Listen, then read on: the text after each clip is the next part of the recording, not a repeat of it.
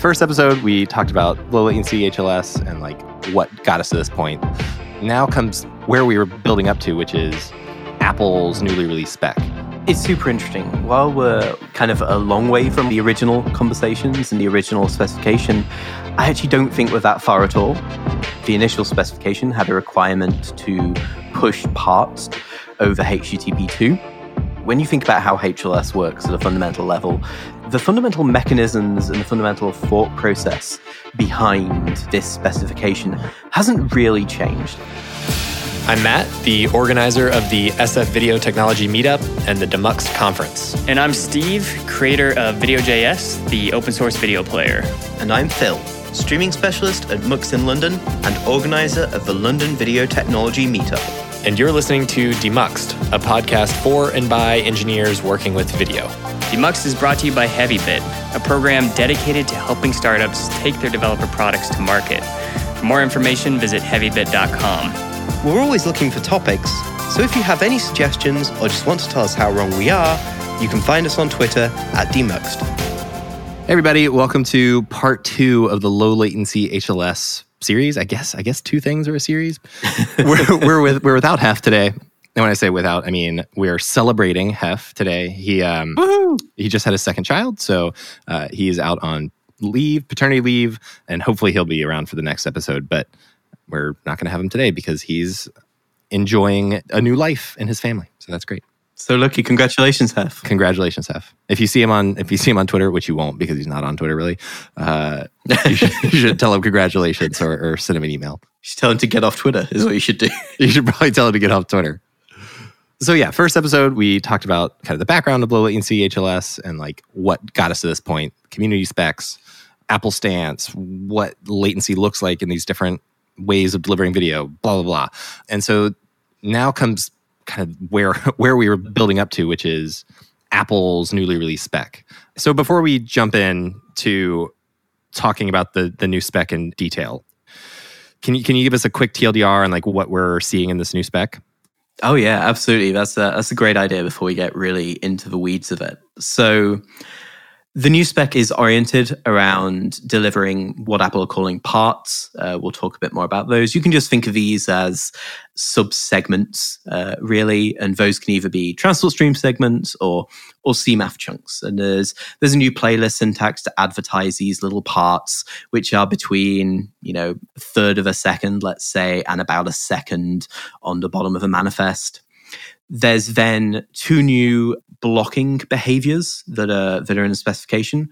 One is a blocking playlist reload, as Apple calls it. So this is allowing you to request a manifest update. And this is another part of it is manifest updates or delta updates to manifests are just little bits at the end of a manifest, so you don't have to load a full manifest anymore. And fundamentally, you can ask for these before they're generated. So that's blocking playlist updates, the second part of it. The third piece of it is blocking preload hints, which is the ability to advertise these parts before they actually become available. So again, you can ask for a part and you have to block on the server side and then respond to a part when it's available. Those parts have to be delivered over HTTP 2. That's another piece of the puzzle. And then finally, there's something called rendition reports as well, which are designed to allow you to jump faster between different renditions within a piece of media. Awesome. Okay, then let's get into the weeds a little bit. Yeah, of course. I can't remember when we recorded the last one. I'm not going to give away real world dates, but it's a couple of weeks since we recorded the last one, obviously. And the exciting things happened since then is we've had a WWDC, right? Don't have one of those every day, but we had one of those. And it was, I don't know, I really enjoyed WWDC this year with it going online. A lot of the content felt a little bit more, cleaned up. I don't know, it was actually really great. I really enjoyed it. And kind of the big news from a low latency perspective is we kind of all knew there were a lot of changes ongoing in the specification, but there is now kind of a timeline for that being available in Apple's platform. So low latency HLS will be available to everyone as described by Roger in iOS 14, tvOS 14, watchOS 7, for all your this is on the list for all your low latency video on your watch requirements. And it's dead. Yes, okay, right. It's really low latency for about 5 minutes, and macOS as well. So that's macOS 11, I believe, technically, and I have forgotten the code name. Matt will know it off the top of his head. Big Sur. I remember it. Big Sur. That's it. macOS Big Sur. Nice. Okay. Which I believe is macOS 11 according to the pre-builds. I was about to say Catalina, and I'm pretty sure that was like 3 versions ago. That's a while ago now. But beyond that was, and with the kind of available to everyone, the requirement to use an entitlement to enable low latency HLS is seemingly gone in these releases. Could you tell me what that means? Yeah, absolutely. So really what that means is, with the pre-release, there was what's called an entitlement, which is kind of these flags you set on your app. When you put it in for App Store review, that might enable certain features that aren't available to everyone. And low latency playback was behind one of these flags because Apple didn't want to let everyone get access to it. And I'm not actually sure that any app made it into the App Store with that entitlement. But this new version won't have any flagging or anything. It will just be enabled by default. Now, what, as far as I understand it right now, is interesting is I don't think this is going to be available in macOS's Safari natively. I think it is going to be behind kind of the app layer right now, or at least it didn't seem to work in the testing I was doing. So I think it is going to still be hidden in kind of, you need to be using AV player a little bit beyond it just being enabled. Now, that might be a bug or something, but it's certainly going to be, when you're using like an AV player on iOS or on tvOS or, in iPad OS, it'll be there and available. So that might look a little bit different, but it should all be there and magically working with no magical entitlements needed. And what I think is super exciting about that is, beyond that, the work that's been done really has brought kind of every HLS feature into that release. So this isn't going to break anything. You're still going to be able to do things like add insertion. You're still going to be able to do DRM. You're still going to be able to do all the other cool things you still do with HLS today, but you're going to be able to do them at low latency. Admittedly, in some cases, a couple of changes to how you do it, but it will be fundamentally compatible with all of those HLS feature set, which I think is really exciting for an ecosystem. There's relatively little sacrifices happening there. The Safari decision feels big. I mean, I'm going to put tinfoil hat on for just a second. Love all of you at Apple, I promise. But like on one side of things, that's a huge incentive to go native versus web. And that would suck. That would suck really bad if they were just like, you have to use MSE, which is like questionably supported anyway. Yeah, I agree with you. I think it's going to be super interesting if they don't choose to do it. It would feel like a weird decision. One of the weird things was, like, even if you put a low latency HLS stream into Safari today in the current macOS, you actually get it trying to make some part requests. And so something obviously slipped into a macOS release somewhere. And I don't know whether that's been kind of backed out or what the real plan is there. But yeah. Okay, so we can just assume it's not ready yet, not that it's not coming. I think it's not ready, is my gut instinct. It certainly is ready under AV Player, which is great. So that's probably the most exciting thing anyway. Okay, that makes me feel a lot better. But okay, so when you mentioned the standard HLS feature support, backing that back, so for the context of the kind of the community spec, the Bartos spec, I need to write a spec just so I can have my name next to it, because that always makes me feel really like, Bartos. Yes, I know that guy. Yes. So yeah, the Bartos spec talked about like a huge feature of it was it being backwards compatible. It was just like some extension tags, and if your player was low latency aware, then it would use them. But if it wasn't, it was fine. It would just carry on as usual. When you say that this supports the standard HLS feature set, is this also backwards compatible? Is like HLS.js going to be fine with a low latency, even like right now? You know what I mean? Yeah, absolutely. It really should be. It is designed to be. There is, as many people kind of listening to this will know, there is a big difference between how the HLS spec is interpreted on some devices. There are certainly devices out there that just, can't deal with unrecognized, XX tags, which kind of suck. But, at a fundamental level, yes, it doesn't redefine anything that already exists in the specification, which is really important. It's only an additive specification. And there is kind of a very strict set of requirements to turn on low latency mode that'll need to be satisfied. And, so long as your players accept, don't crash on tags they don't recognize, it is totally compatible with existing players. You can pick up the latest reference streams from Apple and chuck them in your players already if you do want to check that your player doesn't have issues with them. But yeah, it should totally be compatible with really any existing player that's well written out of there for sure. Nice. I mean, I'm sure that's going to break something somewhere. 100%. I could name 2 or 3 devices that will crash, but we'll gloss over those.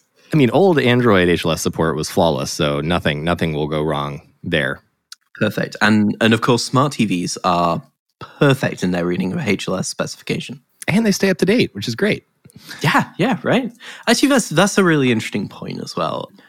One of the things that I think many of us weren't necessarily expecting, and which Apple have done a great job on here, is all of this is now in the RFC version of the HLS specification as well. This isn't an Apple specific extension. This is in the HLS RFC, what Roger has referred to as V2, but is I think actually V7 of the HLS RFC, contains all of low latency protocols, including some interoperability stuff and some reference implementation stuff. So, this isn't something that's hopefully only going to exist on Apple devices. This really is something that Apple is saying, hey, here's the HLS RFC. This is a V2 of it. It includes a low latency interoperability mode, and hey, go at it, device manufacturers. Stick it in your smart TV, put it in your set-top box or whatever. So that I think is a big positive in this. It's not going to be an Apple specific thing anymore. It's going to be a hopefully industry-wide available for adoption, or at least much more easily. Nice. Okay, cool. So let's talk about the protocol a little bit underlying this thing. So there was, and I guess before we dig too far into there, I would love to hear a little bit about what happened with some of the more controversial pieces of the initial announcement of this, because there was a lot of the crying and gnashing of teeth was around like, no CDNs really support this. This is like technically really difficult to implement. Like, where have we come from that initial announcement in your mind? Yeah, great question. Fantastic. It's super interesting. While we're kind of a long way from where the original conversations and the original specification, I actually don't think we're that far at all.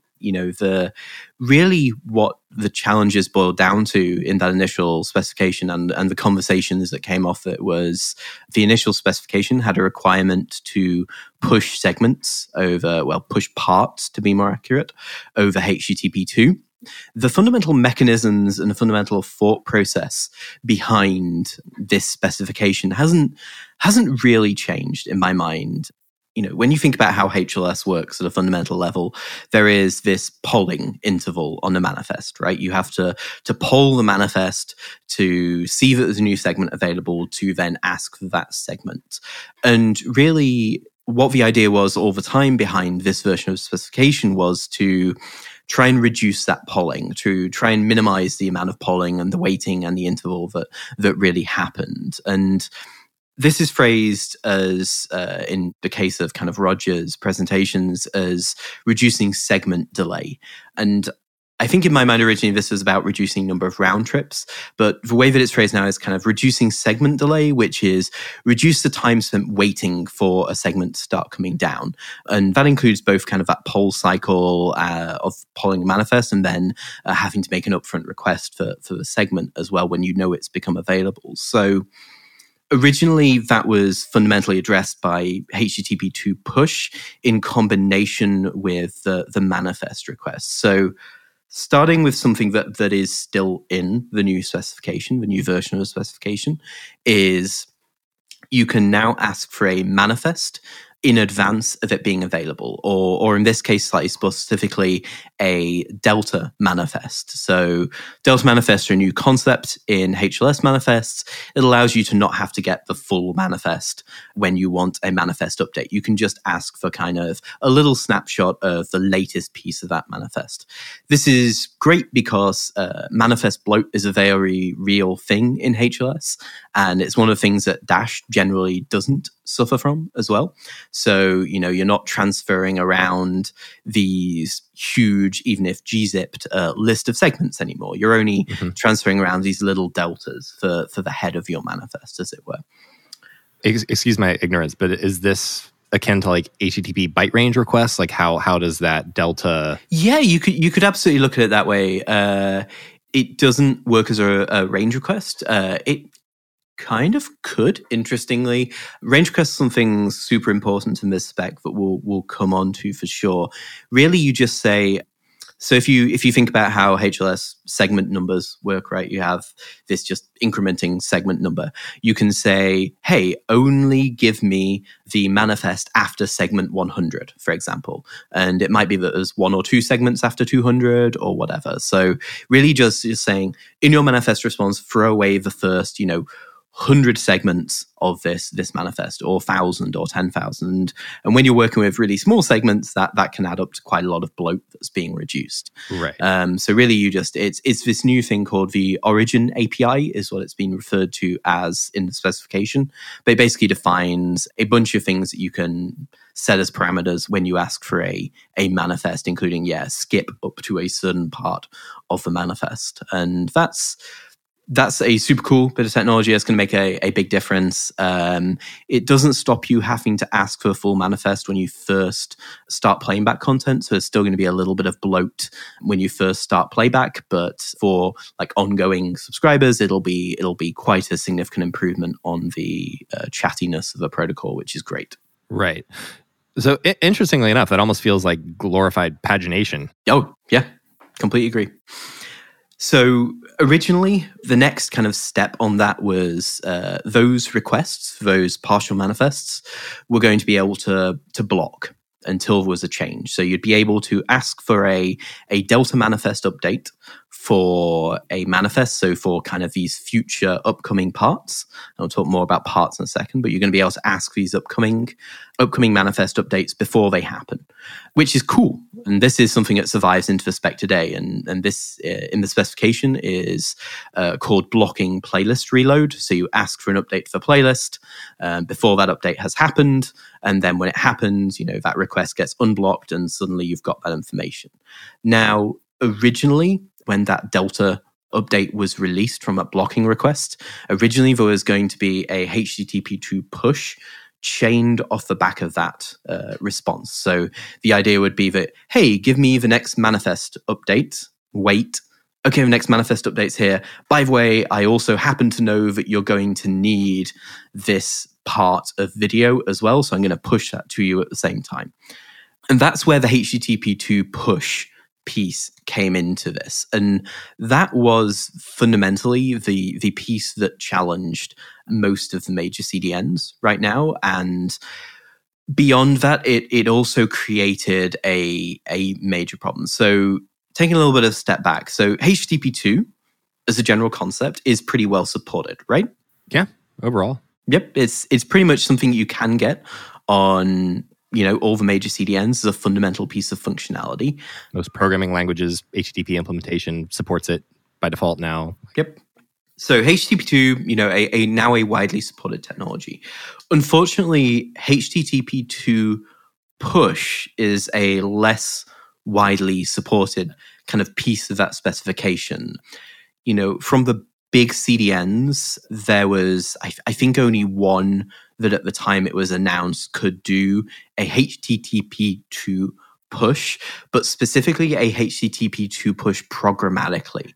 This was something that was kind of available as if kind of all you're doing is like serving a HTML page and you want to push the CSS along with it, was something that was in there for a couple of the major CDNs. But being able to do this programmatically was not something that was available. And Specifically, there was a header that has been defined as the HTTP2 link header, which was being used to link together kind of a couple of objects. So if you were responding with a HTML page, for example, and you wanted to bundle in that CSS, but you needed to do it in a kind of dynamic way, this link header was being used to then kind of give the CDN some knowledge of what other thing to go and get from the origin to then package up for this HTTP2 response that then included a push as well. And what had become the problem there and the limitation, or one of the large limitations with how this was being approached, was while that worked, it required an extra round trip to the origin. So in this Delta manifest update, after this Delta manifest was released back to the CDN would then be reading the link header and saying, oh, shoot, now I have to go off again to the origin and get the partial segment that I need to package up and send as a HTTP2 push. So that was a pretty big sticking point for the CDNs, really. Eliminating that second round trip would have been a big deal, but that just doesn't exist right now as a technology, unfortunately. There is actually a posting from Apple on some of the IETF mailing lists saying, hey, how could we do a chained HTTP2 push? Which was there kind of isn't a way to do it right now, unfortunately. So eliminating that kind of second origin round trip was certainly a big deal for CDNs, and getting a programmatic HTTP2 push in some of the CDNs is going to be a long lead time. And at a fundamental level, at least in my mind, for this technology to gather major adoption, it had to work across all the major CDNs pretty quickly, in my opinion. And that means, that all of the major CDN players had to have a way to get this technology into real time. Because if you think about the use cases for low latency HLS, a lot of the use cases I think in people's minds are, well, let's do my next big sporting event using low latency HLS. And that means having a really good multi-CDN strategy, right? So if you don't have that, then you're in a bit of a pickle. There was one other little complication with the HTTP2 push approach, which was that it did require the manifests and the segments to be served from the same edge hostname, which unfortunately many people in the video industry have spent a very long time decoupling their manifest servers from their kind of media delivery stacks. Speak from experience. And that kind of eliminated all that hard work. So that, again, limited the ability to use a true multi-CDN stack. So, one of the pieces of backing out the HTTP2 push was to deal with that as well. Interesting. So I will say one thing I've been surprised by in this whole process was I kind of thought that this was coming faster than it did. This is looking at the past with some rosy glasses for sure, but it felt like the community spec, the Bartow spec was close. There were people working on implementations. We were working on an implementation. Felt like there was momentum. I agree. And then this spec was released. Everything else halted, came to a screeching halt because it was just why work on something that's just going to die in a few months, theoretically. And then I kind of thought that we would see a few big names rolling it out almost immediately. And that just hasn't happened as far as I know. Yeah, no, I agree with you. I think there's a few factors to that in my mind. I think really with the feedback from hey, this HTTP2 push stuff's going to be really hard, I think that put a stopping path on it. And, a lot of people in the industry did obviously start working on it. And there were some products that announced compatibility that, were based on the initial version of specification as well. But obviously without kind of any really good place to play it, or a comprehensive cross environment place to play it, there wasn't much noise about that really. And I agree, it suddenly, it felt like there was a lot of momentum behind getting a ultra low latency solution in place, or even a consistent, reliable 5-second latency in place, right? Which I think was a big halt on. I think there was a component of once bitten, twice shy about this. When in October there were 2 meetings with Apple, which involved large portions of the video streaming industry, one after Mahai Video in Denver and one after Demuxed in Cupertino. And I think, in late last year, it became pretty clear that there were going to be changes, namely to remove the HTTP to push piece of the puzzle. So I think really people understood that, without changes to specification, there wasn't going to be mass adoption. I think now we've got a timeline of, it being in iOS, tvOS, watchOS, and macOS and that sort of thing. We're going to see a lot more momentum behind it this time for sure. And I'm excited about that. I'm excited to see everyone's implementations and really excited to see how quickly it goes. Yeah, absolutely. I mean, this is something as an industry we desperately need. And honestly, I'm kind of shocked that we haven't seen Dash eat up more market share. And market share is not the right phrase, but you know what I mean? I'm surprised Dash just hasn't kind of left HLS in the dust because of this. And that's purely because of iOS's power. But that's kind of surprising to me. I completely agree with you. This was arguably one of the biggest opportunities for Dash to gain market share. But I completely agree. If you can't do it on iOS, for many organizations, that can be 60+% of viewership, depending on, your target market. So, if you can't hit your primary market, then why bother, right? And as well, I think beyond that, there is a reluctance in many organizations to give that split experience, right? That, hey, if you're watching on an iPhone, sorry, you get, 30 seconds latency, but hey, good, get an Android phone or watch on your desktop and you'll get, ultra low latency 5 seconds. I think there is a big reluctance in traditional media outlets, particularly to give that split user experience for sure. Oh, it looks like you just made a shitty app on one platform is what that ends up looking like. On the premium platform as well. Right. That's it's you've got a $1,200 iPhone 11 Pro. Yeah, sorry, that's going to be 30 seconds latency. Yeah. So speaking of Dash, you've mentioned parts a few times. Are we still with TS here? How does that look in this new spec? Yeah, absolutely. And this is something that hasn't changed from the first version of the specification. So one of the core pieces of this new specification is what Apple are calling parts. And they have a little bit of a flexible definition of that, but I would say think of this as something smaller than a segment that doesn't necessarily have to contain a complete GOP, is how I would define it. And Apple consider these to be either a small chunk of TS, it still has to be a valid a valid TS segment as it was, just shorter, not necessarily with an iframe in it, or Apple defined this as a CMAF chunk. And that's super exciting because, as you mentioned, Dash low latency also uses CMAF chunks. Now, a CMAF chunk isn't anything super special. It's a MOOF MDAT tuple, which contains, some video data, and maybe has an iframe, maybe doesn't. And the idea is that these parts are between Apple have a pretty flexible definition of how long a part can be. I would say, roughly speaking, parts are going to be between 300 milliseconds or 333 milliseconds probably, and probably a second at the higher end. And they, are just kind of sub-segments or sub-fragments of your more traditional segment as you think of it in a HLS playlist.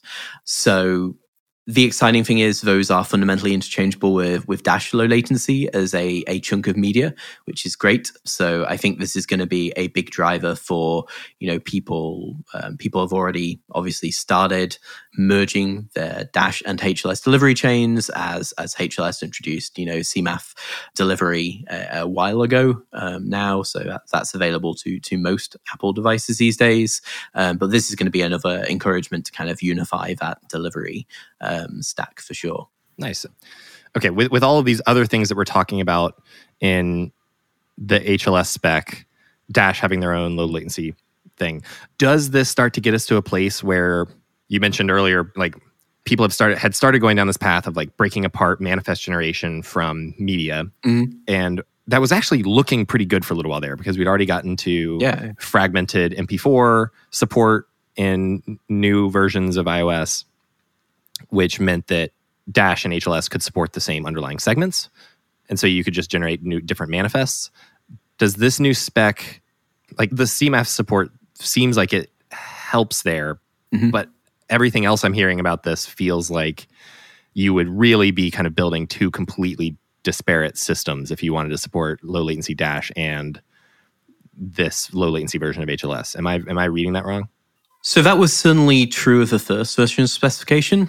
Of this version, no. You should be able to use one delivery chain for your media to deliver both your CMAF chunks as parts for Apple's low latency HLS and Dash LL kind of CMAF chunks as well. They should be completely interchangeable. They are basically delivered in kind of the exact same way. Because of the dropping of a requirement for HTTP2 push, Apple's requirement now is just that you can get a CMAF chunk, and there's some really interesting intricacy. We'll go into it in a minute around how you can get these CMAF chunks, but they are the kind of the delivery technique. While it kind of is described a little bit differently in the two specifications, Apple have been fairly reluctant to call what they're doing chunked transfer encoding, but it really is chunk transfer encoding by any other name at this point. I think they do actually call it chunk transfer in the latest version, but the caveat there is like chunk transfer encoding doesn't really exist in HTTP2. It's just something without a content length header. So it's a little more complicated than that from a definition perspective. So what the beauty is of this specification is, from a practical standpoint, it is interchangeable. So we've talked a little bit about these chunks. These are advertised. If you think about the dumbest implementation you could do for a low latency HLS, what happens is you load up your playlist. You then download, the last segment, and then you look at the part definitions. So these are new definitions in the playlist called extxpart, and they just pretty much have a URL to a part in them. And then kind of the dumbest implementation is the player fetches those parts and off it goes. And it can just really small parts. Now, that'll fall apart really quickly, which is why Apple have the blocking preload hint for media. So this is where the manifest can contain a what's called XX preload hint. So what this is effectively a notification of an upcoming part. So this is saying to the player, hey, you can request this part. And this is just the exact same technologies they're using on the blocking playlist reload, which is you can request this part in advance of it becoming available. And you can also request the playlist in advance of it becoming available. So if you know that there's an upcoming little chunk of media, you can ask for it before the encoder has even generated it. And the CDN and the packager are going to have to hold on to that request until it's available. So this is kind of reducing all of that segment delay concept that we talked about earlier on. So that's kind of the first step of implementing this would be to, hey, ask for these parts and ask for these playlist deltas upfront before they're available. And, that reduces this segment delay in getting these parts down to you, which is great. That alone doesn't really make you interchangeable with Dash low latency. Dash low latency uses kind of traditional chunk transfer encoding, delivering CMAF chunks. So, the encoder and packager generate, you ask for segment 4 and the packager goes, cool, here's a bit of segment 4. Then the player can decode that and play it. Here's another bit of segment 4. Okay, decode and play. Here's another bit of segment 4, etc. So if you imagine like a 2-second segment, that could be split up into 4 500 millisecond CMAF chunks. And, in Apple's world, yep, you could do the same. And you could just actually add those as like parts onto the bottom of your manifest, and that would work just fine. You could even address them as byte ranges if you wanted. But the elegance of what Apple have actually designed here goes a little bit beyond that. So you can define a part as a byte range, but you can also define a part as a byte range of an upcoming segment that doesn't yet have a length. So if you imagine you've generated segment 3, you're about to start generating segment 4. You start delivering segment 4, you can make a range request for bytes 0 kind of onwards in that segment. So the way that Apple have want this to work is that just like in chunk transfer encoding, you would send that CMAF chunk as soon as you had it available. The idea is, provided you can make an upfront range request for kind of that whole segment, you can just deal with it as if it was like chunk transfer encoded, sending these 500 millisecond CMAF chunks down. Now, the idea is you would still be updating your playlist while you were doing this request. You'd still be saying, and and we now know how long that CMAF part was, that chunk was. So I now know the length. If anyone else was joining the stream, it can catch up by using exact byte ranges rather than having to make this open-ended request. It can catch up using like little bits of the request. And there's other reasons you might want to request subparts anyway, mainly due to if you need to jump between playlists more efficiently. So there is reasons you might want that outside of the startup behavior. So there are totally other reasons you might want to ask for parts individually with knowing their range outside of just the startup behavior as well.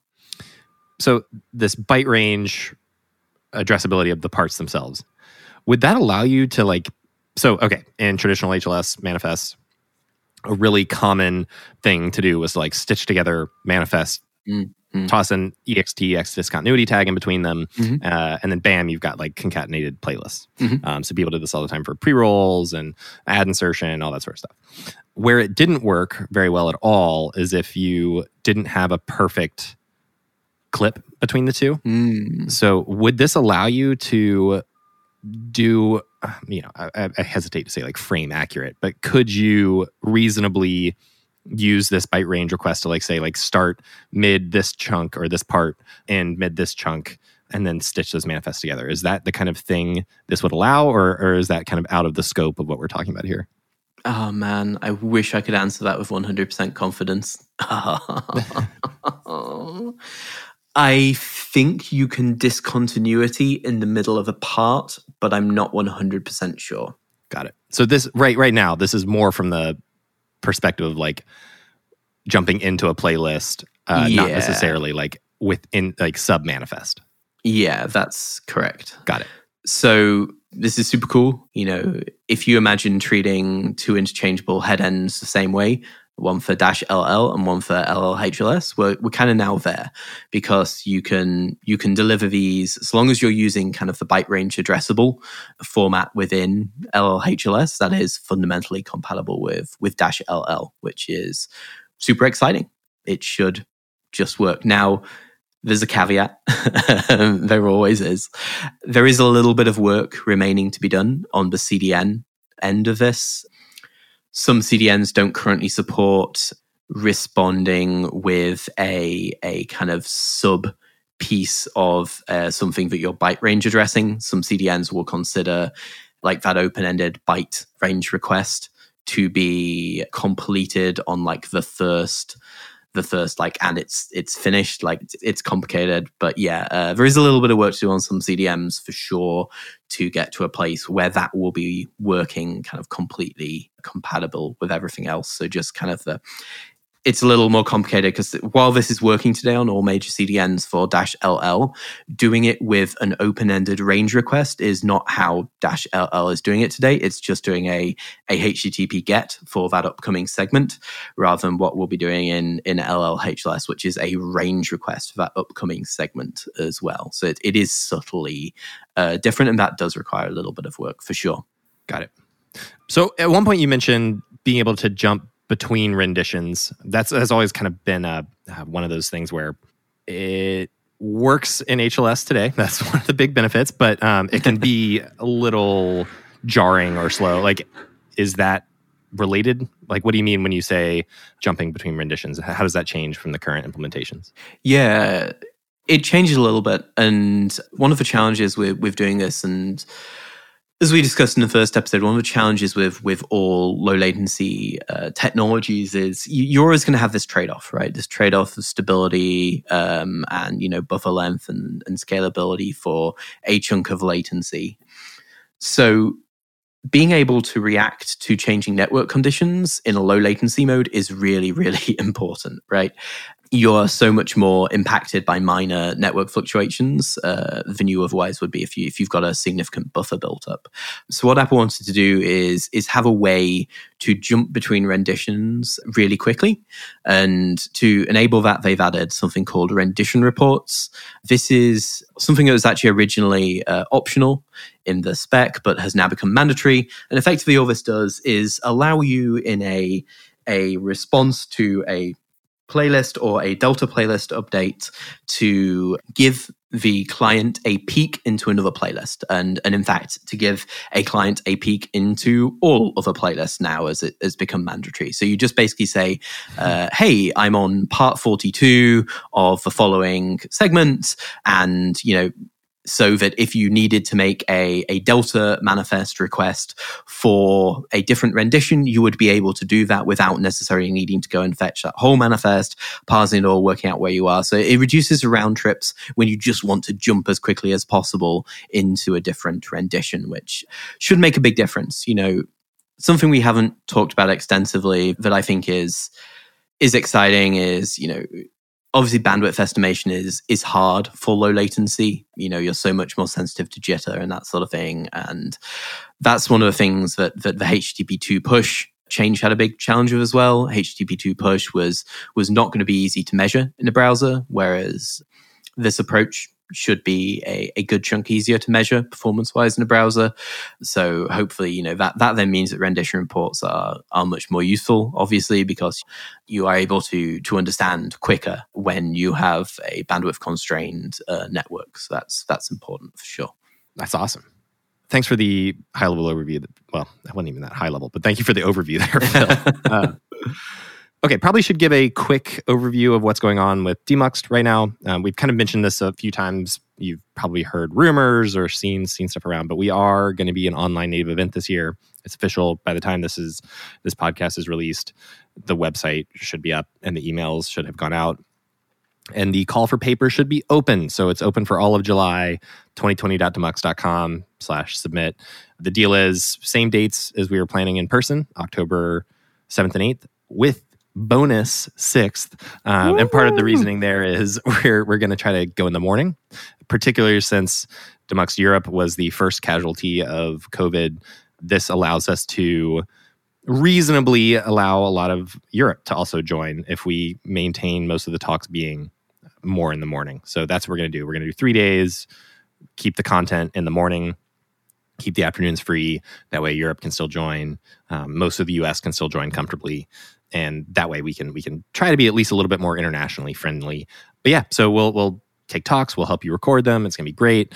We're really excited. I mean, there's like Phil and I've been talking about this a lot. And honestly, to be terribly honest, I've been procrastinating making the announcement because it sucks. Like I really enjoy like seeing a lot of people in person in an avenue that's not like a giant soulless trade floor. There's something really exciting about like seeing a lot of friends in the industry that way.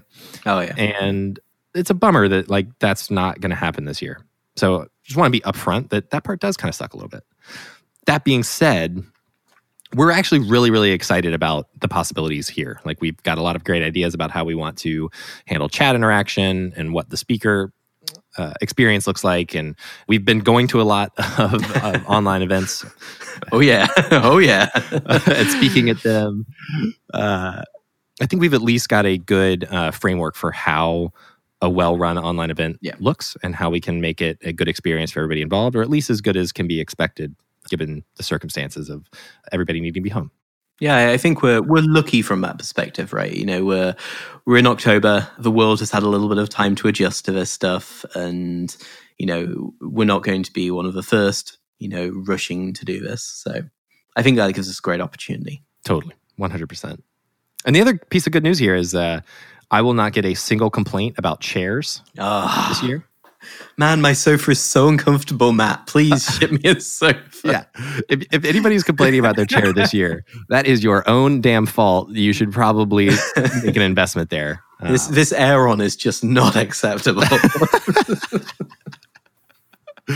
But yeah, we'll figure out some other fun. Like there's some other fun stuff that we've got in the pipeline around swag and Oh yeah, so excited. all sorts of stuff like that. Making sure to give to good causes, that's a piece of this too. Mm-hmm. So we wrote a whole thing online. You should go read it about the reasoning and logistics, all that sort of stuff. Mm-hmm. If you have thoughts, questions, suggestions, feel free to reach out. And we're also doing a matching right now. So part of the ticket sales, that's all going to go to social awareness causes. But if you want to give right now, outside of your ticket, we're matching up to $5,000 of donations. The places we'll be donating our matches to is splitting between the ACLU and Dev Color, which if you're not familiar, you should look it up. It's really great. Yep. They were in our YC batch. We're friendly. But we will also accept donations to other organizations, bail funds, if there are organizations that you know that are working with diversity, inclusion, and social justice. Feel free to donate to those and just send us the receipt, and we'll match to ACLU or Dev Color as part of that. And especially if you're international, if there's someone local like me, please do feel free to donate to your local charity as well, for sure. Absolutely. Great. Well, thank you all so much for taking the time to listen, and we look forward to recording more of these. And as always, let us know what you think, and hopefully we'll see you at least online in October. Yeah, and tell us what subjects you want us to cover as well. We'd love to get more feedback on that as well. Yeah. Thanks, everyone, and we'll see you next time. Bye. That's all we have for today, but as always, we'd love to hear what you thought, even if you disagree, so please reach out on Twitter at Demuxed. To learn more about HeavyBit, visit heavybit.com. And while you're there, be sure to check out their library. It's packed with amazing talks on sales, marketing, product, and general management from founders of developer tools companies and other industry leaders.